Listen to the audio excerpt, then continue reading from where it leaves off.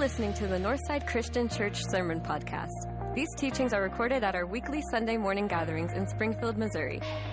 For more about our church, service times, and how to connect, visit northsidechristianchurch.net.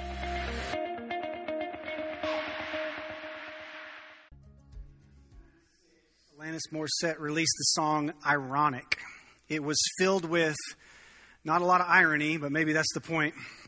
But it had a series of unfortunate things that she listed off and would sing about. Things like having 10,000 spoons when all you need is a knife. Having rain on your wedding day. Or the most tragic, a 98-year-old man who wins the lottery and dies the next day.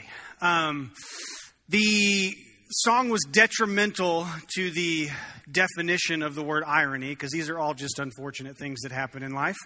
But it did spark something, I think, in me and maybe a generation to think about the little bitty things in our lives that tend to send us spiraling. I described it in first service as like one of those twisty slides at the playground where you start at the beginning, and if you try to stop, you're probably not going to, or someone's going to slam into the back of you, right? Like once you get going, you just spiral. Sometimes little inconveniences send us into a downward spiral. I was on day 3 of my 10-week sabbatical, and 4 of my good friends and I embarked on a journey that we had planned for over a year. We called it C90. It was 6 days, 5 nights, a 90-mile trip on Missouri's Current River. If you've ever been to the Current River, it's beautiful, one of my favorite places in the world, or so it was. We planned for months. We bought all of the gear. We drove our wives absolutely insane with the details. And yes, even maps. It's a river. It's been there for thousands of years. You don't really need a map. It goes the same place every day. And we had maps. We had everything drawn out. Everything was ready to go. I talked my parents into dropping us off and picking us up so we didn't have to pay someone else. That's right. I'm 42 years old and I still ask I'm 41 years old. Sorry. But still asking my mom for favors. But we had it all figured out. We started just downriver from a place called Montauk. Some of you may recognize that if you trout fish any. But we unloaded the boats, we strapped down all the gear, and my parents snapped a photo, the obligatory photo that says, "This is to identify the bodies in case something happens," right? Y'all have been to Silver Dollar City. Like that's what they say before you go in the cave. Like, everybody smile, and we were smiling. It was beautiful. 65 degrees. The water was cold and swift. It was perfect. We floated about 5 miles on the first afternoon before we found this perfect campsite just across from a bluff. It was going to be amazing. We made dinner. We all got our tents all set up. We slept soundly the first night. The next morning we got up, we made breakfast, we loaded our kayaks, we set out on the river a little bit before 9 o'clock in the morning. If you ask other people about the trip, they'll say that I was a little bit farther behind, but I was enjoying my breakfast. But we needed to make about 20 miles on the river that day to make it to our next stop so that we weren't, behind when we got towards the end. We were averaging about 20 miles a day. At about 9:45, it started to sprinkle. At about 10 o'clock, it started to rain. And by 10:15, 10:30, we realized this was not a rain that was going to just pass by quickly, but it was going to rain for the remainder of the day.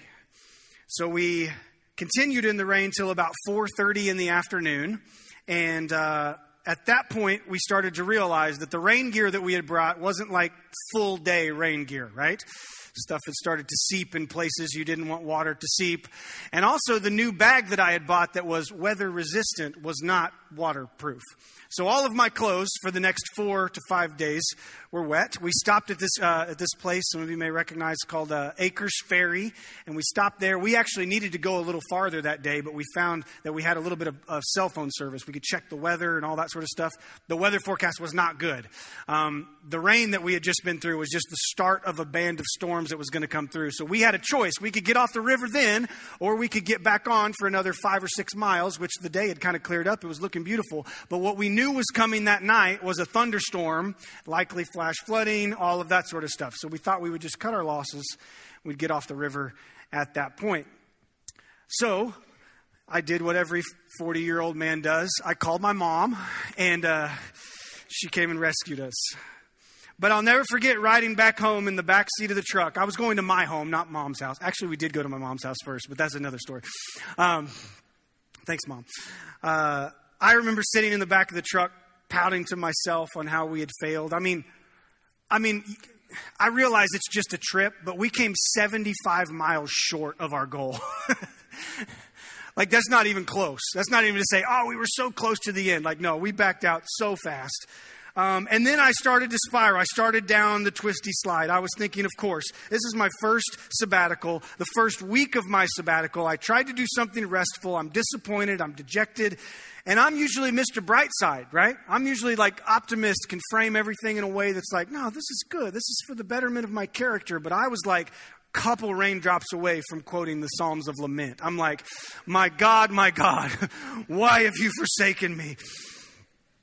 And if you know me, I'm a pretty positive person, but there's this other side to me that spirals. It's cynicism, negativity, a victim mentality, my overall woe is me mentality. That was coming from somewhere. This isn't the first time I'd felt it. It's not the last time I would feel it during my sabbatical.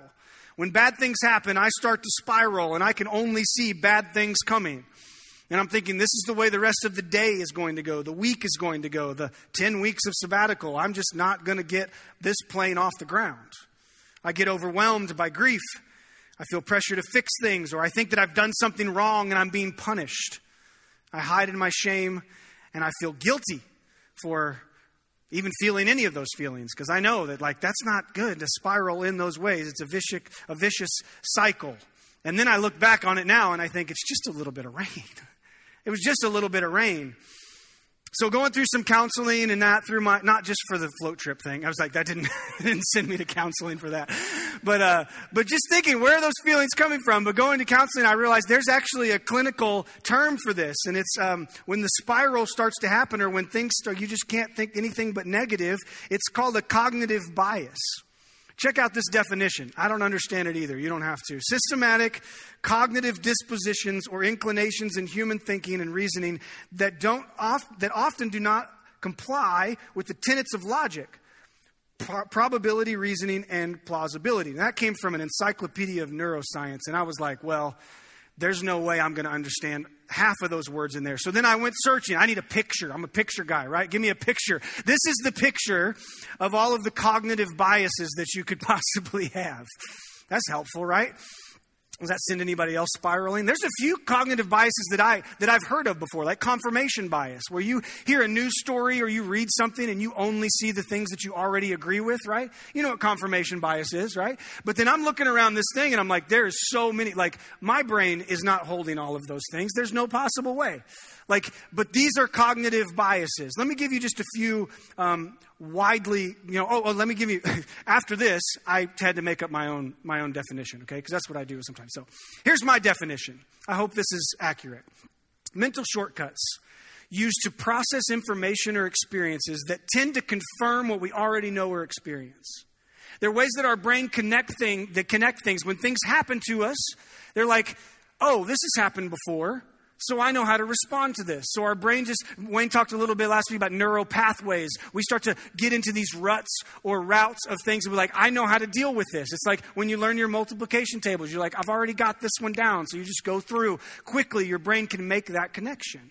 Well, these aren't always good things. Here's some examples. Maybe you fall into some of these. All or nothing thinking. When you engage in all or nothing thinking, you're thinking that there's only two possible outcomes to every situation. It's either incredible or terrible. Maybe that's you. Have you ever thought like that? Like, this is going to be amazing or it's going to be the worst thing ever. It can't be anywhere in between. That's all or nothing thinking. What about overgeneralization? This happens when you take information from one situation and you apply it to every situation after that in the future, assuming that it's going to go the same way. You'd be like, oh, I've been down this river before. See, that was my problem on the river. I hate to keep coming back to that. But just a few months earlier, I had been on the same river with a group of college students and the same thing had happened. So I was not in a good mental space sitting there with rain dropping on me, right? You can imagine. So it's overgeneralization. Every time I step foot on the current river, it's going to rain. I'm sorry. That's just the way it's going to be. Maybe you do this, mind reading. This is often found in those with social anxiety or something like that. It involves making assumptions about people and what they're thinking. usually negative things. Especially, or maybe you may be like a narcissist if you think the other way. You think everybody's just thinking positive things about you.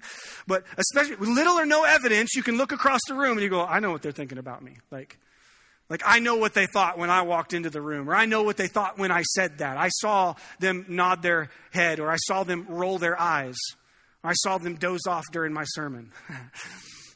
Mind reading, I'm there. Or there's mental filtering. This distortion is about what you notice most or fixate on in a situation. When engaging in negative mental filtering, you might focus only on the bad elements of something and completely disregard the good. All you can see is the bad things that come out of this. Something bad happened to me, I'm a bad person. It's only going to get worse. The twisty slide just continues on. You see, we train our brain to take these shortcuts and allow them to streamline our response. And you can probably see how this is a problem, right? See, these are shortcuts that create an alternate reality because you are not what's happening to you last week. You're what's happening to you now. These shortcuts, we think that because this happened, it's always going to happen. What I've been addicted to, I will always be addicted to. What I've failed at in the past, I will always fail at. One of my favorite authors, A.J. Swoboda, says it this way: we become the tapes that we most often play about ourselves. Now, if you were alive in 1996, you know what a tape is. But if not, just say CD or MP3 or whatever. Fill in the blanks of whatever. We become the things that we play the most about ourselves. We're telling ourselves in our brain, oh, I've been down this road before. In taking this shortcut, we leave out a bunch of information. You're not reacting to what's actually happening to you, but what has happened to you before. Oh, he was a jerk, so therefore all men are jerks. Or she was a liar, turns into that all women can't be trusted because they're liars. My parents didn't show me affection, turns into my mom did show me affection. She rescued me on the river. But that turns into I'm not worthy of affection. Maybe you grew up in a home like that. That church manipulated and abused me turns into all churches do is manipulate and abuse people. We play these old tapes over and over again. We make assumptions and we paint our own version of reality that is not real. And so you can see how the enemy could use this. We've been in this series, Live No Lies, and the enemy wants you to be there. Satan wants you to say, here we go again. Oh, I've been down this road. I've been judged in this way. I've been treated this way. I've been eye-rolled in this way. I've been not respected in this way. To make quick judgments of people based on your past. To look at circumstances in the most bleak way possible. To have a fatalistic view of your purpose and your future. Satan wants to use that. He wants you to spiral. He wants you to bottom out. Now, there's a few practices that professionals will give you to help identify and work through some of these biases. I sat in counseling during my 10-week sabbatical and was just like this is the process I need to go through. One of those is reframing. Reframing. This helped me get through my little float trip hissy fit. It's called reframing. Here's what reframing is. The process of shifting your perspective by replacing negative or flawed thought patterns with more realistic ones, with more realistic reality. You see, reframing is seeing your life through an unfiltered reality. And sometimes that's really shocking to us when we remove all of the barriers and all the things that we are judging or prejudging and all of that, and we see reality for what it really is. That can be a shocking thing, to see your life and your faith in perspective and to live with truth, not the lies that the enemy has told you or that your flesh has told you or that the world is pressing in on you with. See, reframing doesn't change your circumstances, but it helps you see the bigger picture. See, what reframing is just that. It's right there in the name. Imagine you had a massive canvas that could fill up this whole back wall. And it was this beautiful painting, this tapestry that you wanted everyone to see. This beautiful thing. Oh, I just about choked. And then you go down to Walmart and you're like, I got to get a frame for this tapestry that's like, massive. And you go in and you buy an 8x10 frame. And then you come and you push it up on this tapestry. And you can see 8x10 of that tapestry. And that's what we're going to focus on. That's what we do when God is painting this huge picture, this beautiful picture of his world and the people in it and his church and what it's doing. And we're sitting here with 8x10 in front of us. That's all we can see. See, reframing is removing the old, too small frame and putting your circumstances, your feelings, your life in the appropriate perspective. Appropriate perspective. It's reframing. Now, this isn't just a cognitive thing. This is also a spiritual thing. What we've seen in this series is that even the things that the devil wants to play with your mind and then pull you away from your God. And so reframing, we're removing these old things. So I want you to get your Bibles, whether you got a device or a Bible, turn it to Philippians chapter 1. Philippians chapter 1. And I want to make the case this morning that whatever you think about Philippians, maybe for you it's a joyous book. Maybe for you it's like a guy who's just way too happy. And it's just like, rejoice in the Lord always. No thanks, Paul. Like, that's not my jam. But I want to make a case to you this morning that Philippians is Paul's reframing manifesto. Paul's not a neuroscientist. We know that. He's not a psychologist. But I think he's practicing this principle in his spirit. And so he didn't even have Wikipedia to pretend like he knew any of these things. Like, Paul writes Philippians in prison. Hey, we can't forget that. He's in prison. Well, it wasn't his first time in prison. He was a repeat offender, if you want to call him that. So he's likely not going to be his last time in prison. He was in Rome awaiting his trial before Caesar. He writes to the church of Philippi, one of the first churches that he established in Macedonia. Now, Macedonia is what we would call like modern-day Greece. Some of you may have been there on some trips, vacation, that sort of thing. But he writes the Philippian church to commend them on their faith and to thank them for their generosity. They had been like supporting him as a missionary as he's gone all over the place. And now he ends up here in prison. Paul has been through a lot. Yet the book of Philippians could be described as the happiest book in the Bible. And you wonder why. Like, if you look at what has happened to Paul throughout his life, you're like, he's full of joy and perspective. And the answer is, he's reframing. Look at verse 12. Philippians chapter 1, verse 12. Now I want you to know, brothers and sisters, that what has happened to me has actually advanced the gospel. One thing you need to know about Paul is that his life is not about, being comfortable. His life is not about staying out of prison, obviously, because he's doing that a lot. But Paul's one goal in life was to share the gospel, was to share the good news with the entire world. And so I want to pause here for a second because I think it's pretty easy to skip over all of the things that Paul has been hindered in his one goal. And the one thing that he wanted to do, it seemed like every turn he runs into an obstacle. And he writes to the Corinthian church. He says in 2 Corinthians chapter 11, verses 25 to 27, look what he says here. He kind of gives his old tapes. He says, 5 times I've received 40 lashes minus 1 from the Jews. 3 times I was beaten with rods. Once I received a stoning. 3 times I was shipwrecked. I spent a night and a day in the open sea. I spent night and day in the open sea. On frequent journeys, I faced dangers from rivers. Hey, rivers, I feel like he sees me. Like, we're in the same boat here, Paul. But then we read on. Dangers from robbers, dangers from my own people, dangers from Gentiles, dangers in the city, dangers in the wilderness, dangers at sea, dangers among false brothers, toil and hardship, many sleepless nights, hunger and thirst, often without food, cold, and without clothing. And that sounds like a bunch of old tapes, but in context of that scripture, Paul is actually saying, I could boast more than any of you with how much we've been persecuted. Suck it up, Buttercup. That's what he's doing there. But we see a list of all of the things. Now, how on earth can all of that happen to you in one lifetime and you still write something like, rejoice in the Lord always? And again, I say rejoice. And the answer is simple. It sounds simple, but it's simple for Paul. The gospel reframes everything. The gospel for Paul reframes everything. Paul's commitment to Christ, his love and pursuit of Jesus, caused him to reframe everything. It was his cause for living. He would write to the Philippian church that to live is Christ and to die is gain.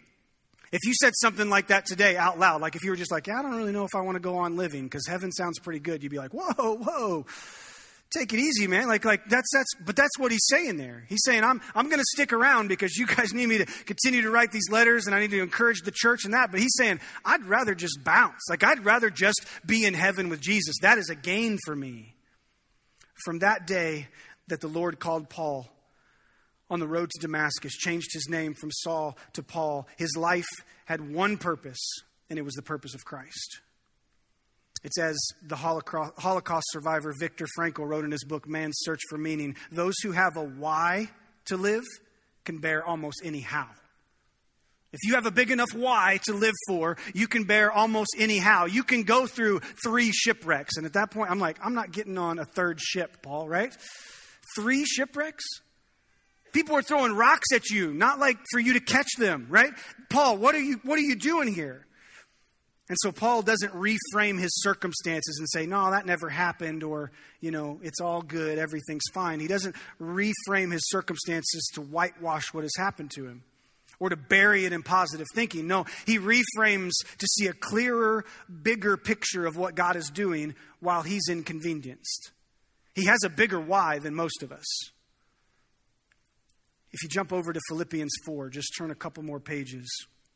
Paul is going to give us a guide to reframing our thoughts, our emotions, and our circumstances. Like I said, this book is not just the power of positive thinking, which was a Christian book. I didn't know if you knew that. I researched it a little bit. But this is not just the power of positive thinking. This is Paul reframing everything that has happened in his life. How do we deal with the negativity and intrusive thoughts? How do we live without lies and live in an unfiltered reality? We reframe it with the gospel. Here's the first thing that he tells them in chapter 4. He says, good news will change your prayer life. Good news changes your prayer life. The way that you talk to God will change if you believe the good news of the gospel. I'm guessing Paul had plenty of time to pray while he was in prison. He writes those letters and he says that I'm praying earnestly with you. Paul had plenty. It's no wonder that lots of inmates that find God in their silence and their solitude. It's something that our world does not easily excel in. We're busy, we're anxious, we're tight-wound, we're stressed. Paul offers us a way to our fast-paced culture to slow things down in prayer. You may be in the habit of saying a quick prayer while you're in the car, really quick. You got your McDonald's or whatever, and you got to bless this food to the nourishment of my body type of a thing. Like, say a quick prayer. And I love that. Say a quick prayer. Say as many quick prayers as you can. But there is something about prayer that causes us to posture ourselves slower than the world around us. We've tried to replace prayer with medication and meditations.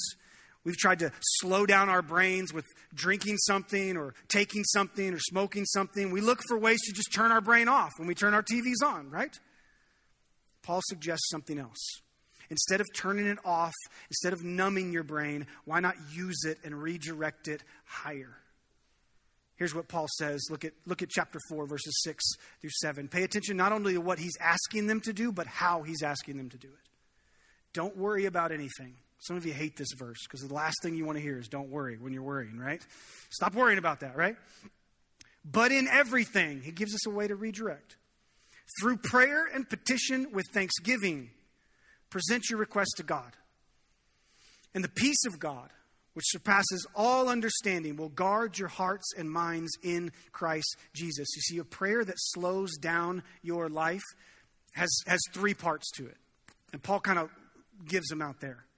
I didn't put these up on the screen or whatever. You're just going to have to remember this. It's 3 things you can remember. Wayne's going to talk a lot more about prayer next week, but I just want to give you this real quickly. He says, don't be anxious about anything, but give your request to God. Here's the 3 parts to a prayer that slows your life down.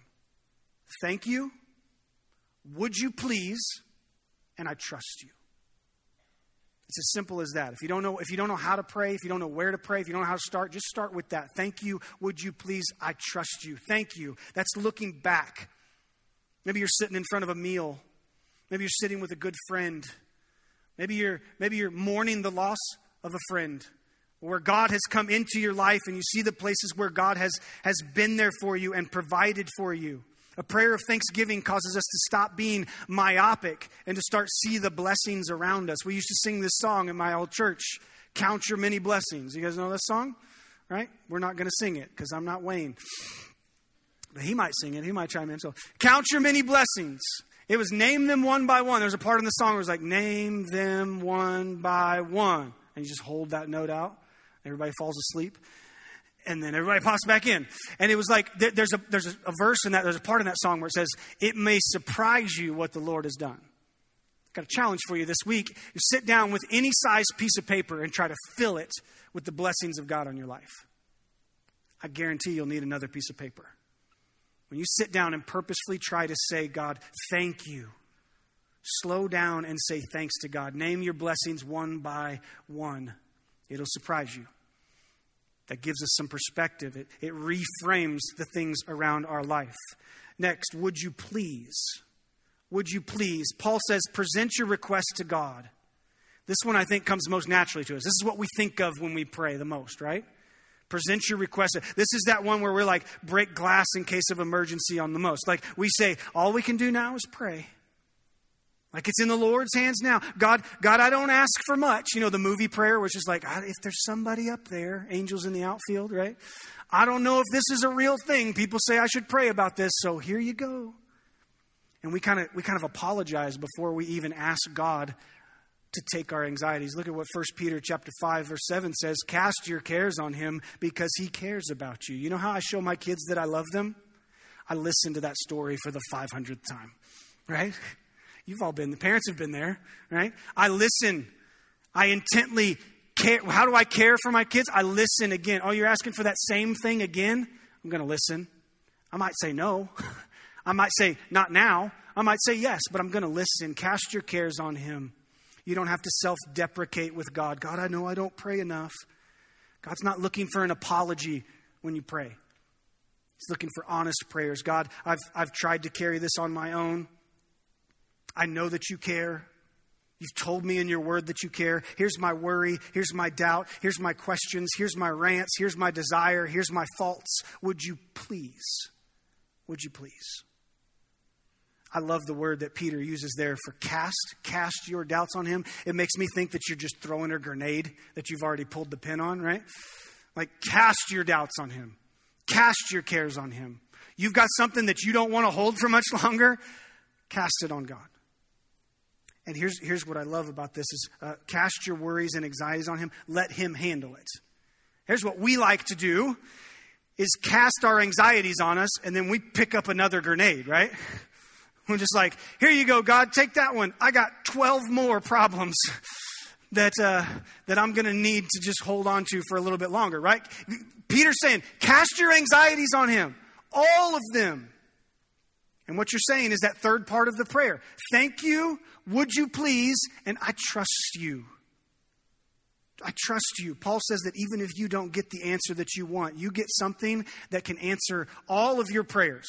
And this may seem like a cop-out. Some of you have heard this before. People are just like, I'm just not getting the answer I want. And they'll say, but the peace that passes all understanding, right? And that seems like such I don't want that. Like, I wanted an answer, God. I didn't want the peace, but the peace of God is the answer. You're no longer holding the grenade. The peace of God will surpass all understanding. I had a mentor that used to call it stupid peace.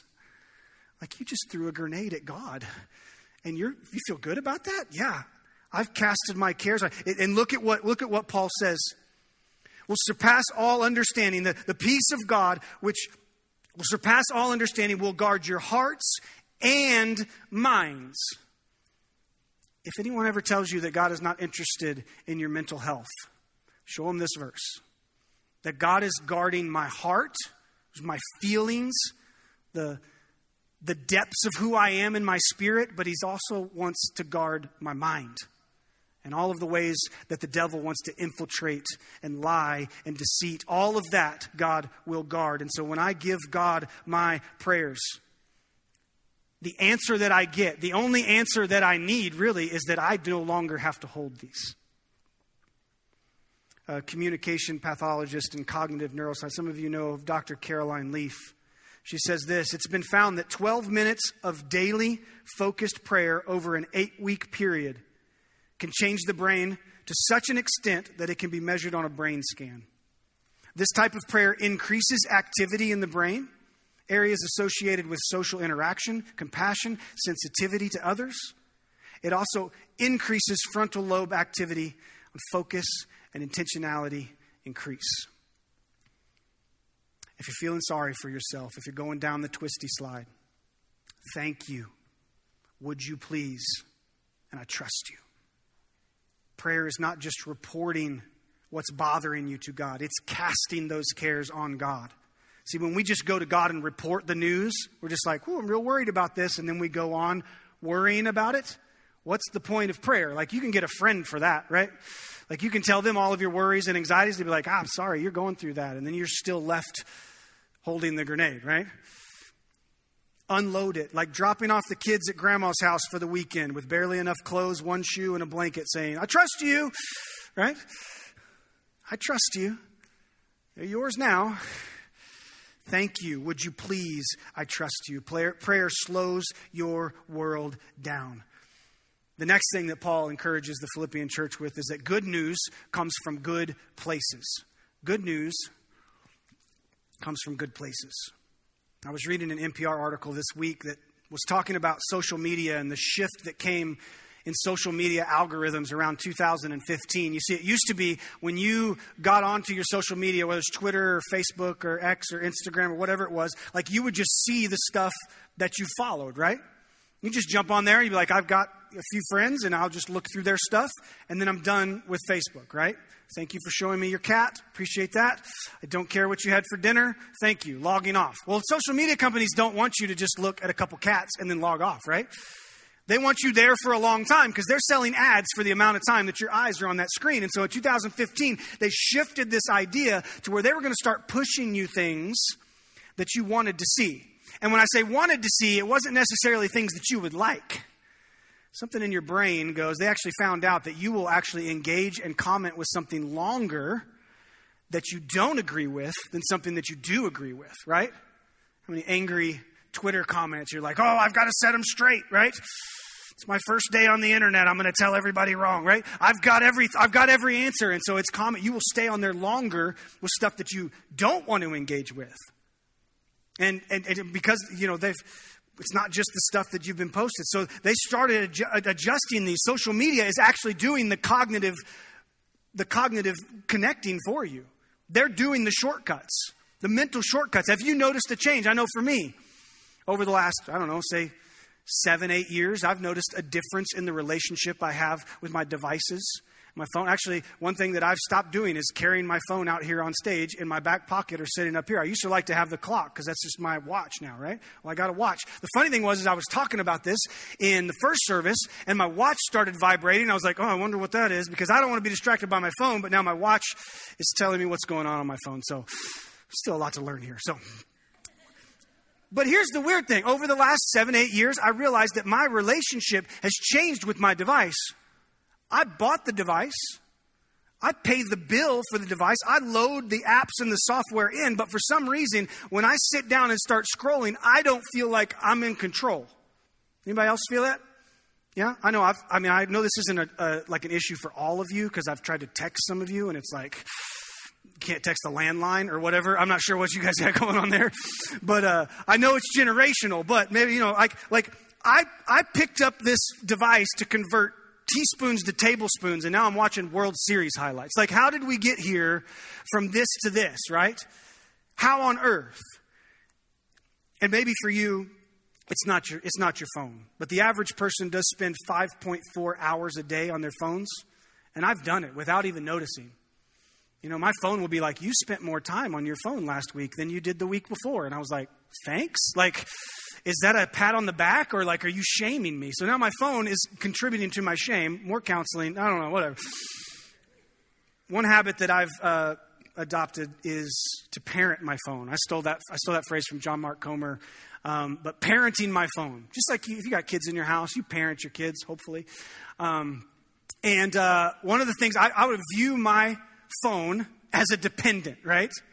I'm paying the bill, right? I'm loading the apps. I'm controlling how much time I'm setting. So I've even gotten real weird about it. Like I drilled a hole in the back of my nightstand so that I could run the charger through and like put my phone actually in its own little bed at night, right?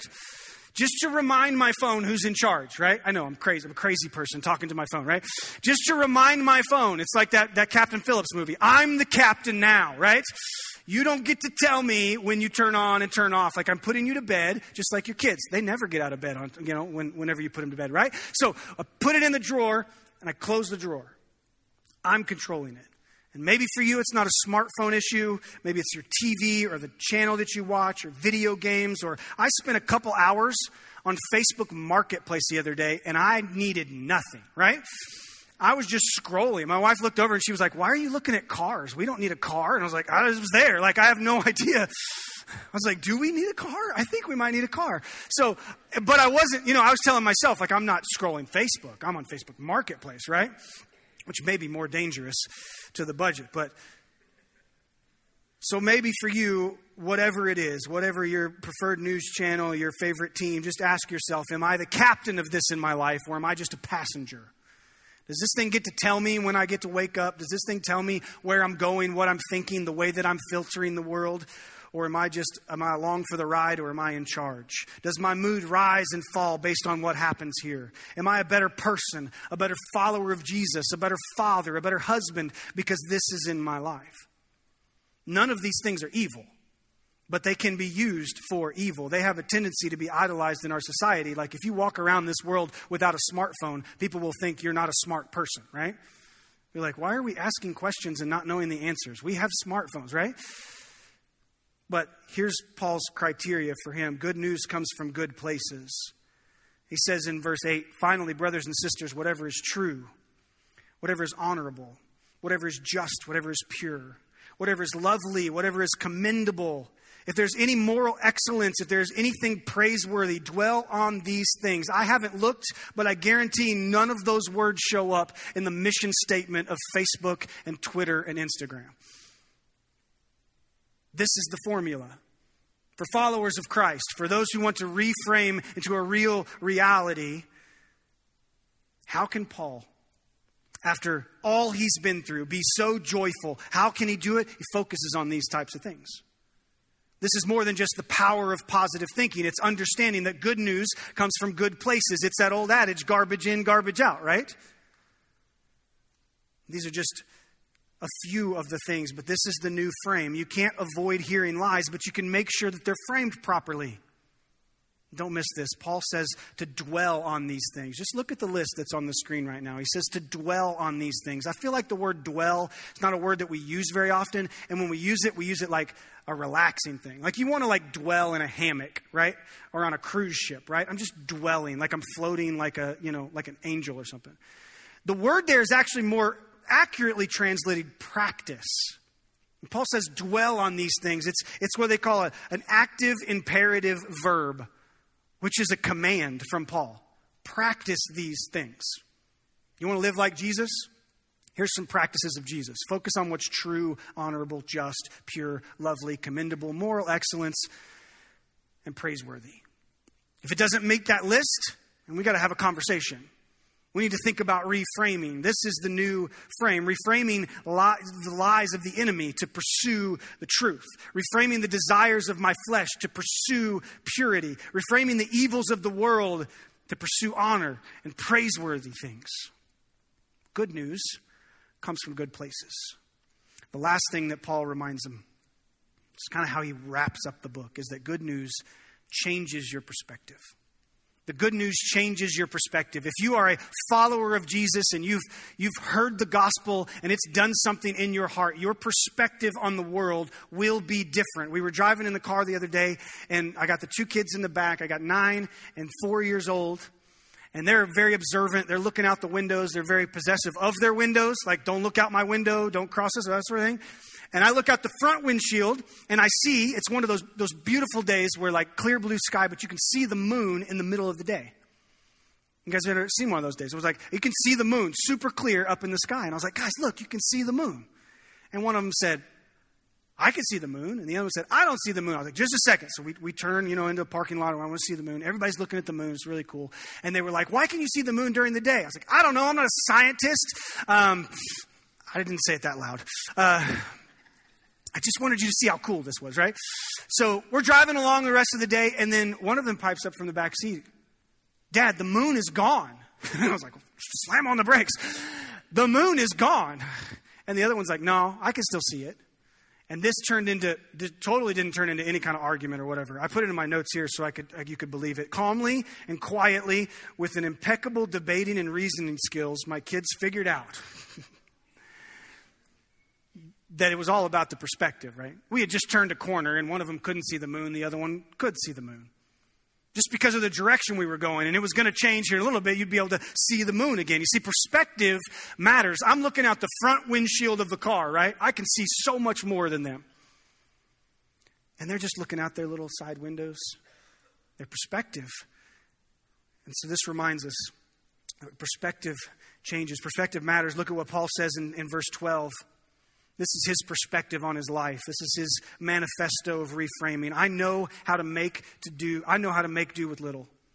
And I know how to make do with a lot. In any and all circumstances, I've learned the secret of being content, whether well-fed or hungry, whether in abundance or in need. I am able to do all things through him who gives me strength. Still, you did well by partnering with me in my hardship. He's like, thank you so much for continuing to give. I didn't need that because I have learned the secret to contentment. It's not just positive thinking. It's not reframing things so that just they're like, I won't worry about that. I'll just bury my feelings down deep. No, he is reframed. And these verses that are usually slapped on coffee mugs or on the walls of Christian high school weight rooms, it's not really about lifting weights when you say, I can do all things through Christ who gives me strength. It's saying that I can look at the circumstances of my world no matter what it is. I can look at the grenades that I'm holding in my hand. I can look out the front windshield of the car and I can see the perspective that I may not be headed towards something amazing, that I may be having the worst day of my life. I may be sitting on the current river, which is one of the most beautiful places in the earth, but it's raining and I can't see down the river. I may be in a bad circumstance, but I've learned to be content in all things. Paul says, in all things, because Christ gives me the strength to reframe. He's reframing every crack of the whip that he's taken, every rod he's taken across his back, every rock that was thrown with intent to kill him. He's reframing every time that he felt that ship run aground. He's like, here we go again. Really? 3 times, Paul? Like, you're going to get on another ship? Every time he was hungry, every time he was thirsty, he's reframing all of his experiences. But notice, he's not just reframing the good, but also the bad. He's reframing both. He's looking at his whole life. His perspective changed because his goal is no longer comfort. His goal is no longer retirement. His goal is no longer, I hope that I'm famous. Paul's goal is not comfort, but it's the gospel. It's the spread of the good news. The gospel reframes everything. You know, I don't usually think about this, but as I was studying for this message this week, I started to think, you know, we like to think of Paul writing to live as Christ and to die as gain. And he's a man just going out on top. Like he's like, I've got everything I've ever wanted. But I can't help but think he might have been disappointed once he got to Rome. That was Paul's goal, to get to Rome. If all roads lead to Rome, that means they all lead from Rome. So Paul wants to preach the gospel in the center of culture and life and everything. So if Paul can make it to Rome, the problem is the way that Paul made it to Rome was he just kept getting arrested. And every time he would get arrested and he was in trial, they would be like, well, what do you want to do from here, Paul? Because you're a Roman citizen, you've got some rights. He's like, I appeal to Caesar. So he's going to go preach to Caesar. He's going to go to Rome. They finally get him to Rome. They chain him to a guard. If you got to think of the highest pinnacle of what a preacher would want to do in Rome. You've seen pictures of the Colosseum, right? I can just imagine. Can you imagine that standing in the middle of the Colosseum, 50 to 75,000 people? Like, this is Super Bowl level crusade, Billy Graham type stuff, right?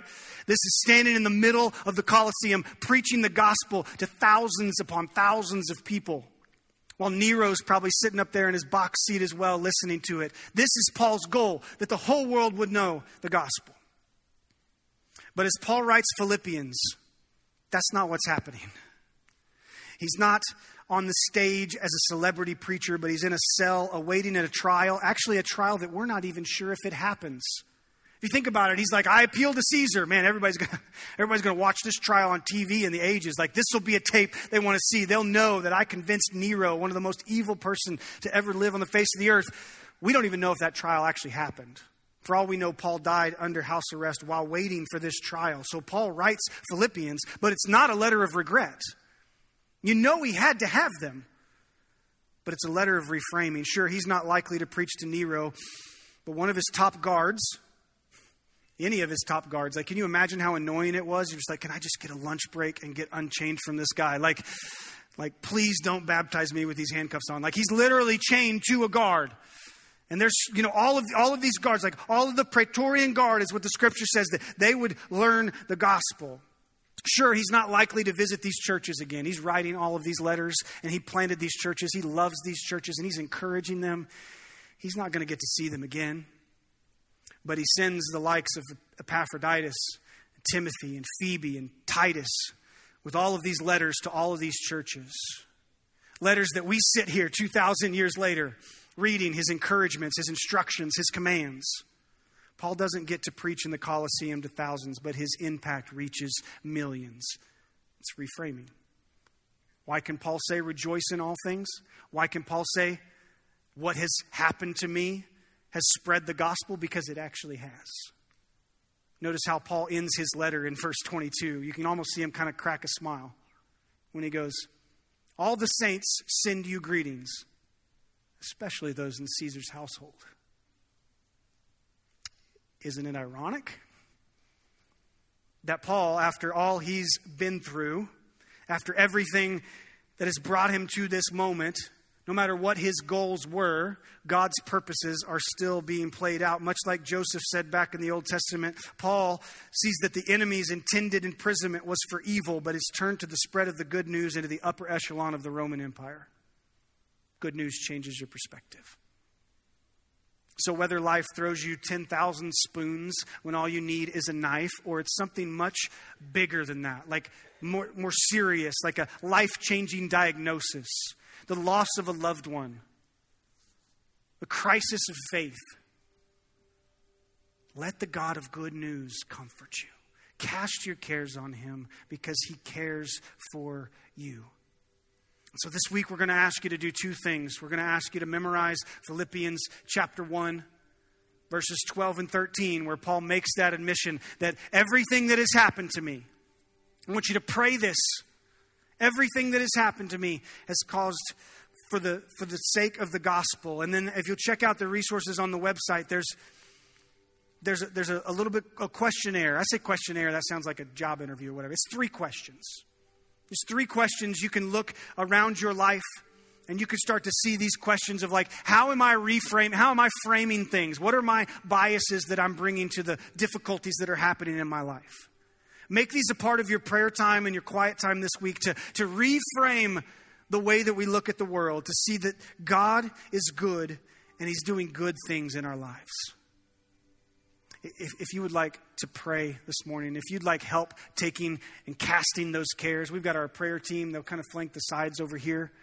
And if you just want to step out during this last song and pray with one of them, I'm also going to be in our decision point over here. If you want to take that next step further, what does it look like to walk in faith with Jesus? What does it look like to have a different perspective from all around, to look out the front windshield and to be able to see what God is doing panoramically? I'd love to talk with you this morning. And so, church, as we stand this morning, as we sing, if you have a prayer to be prayed or a decision to be made, I'd love to talk with you out here as we get over to the band.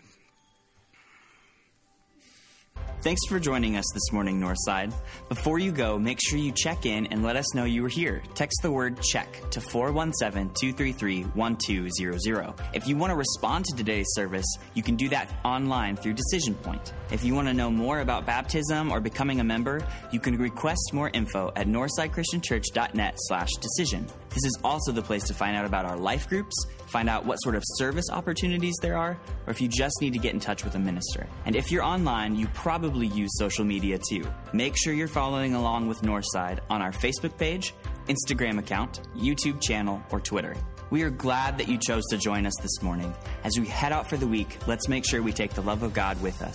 Take good care of each other, Northside.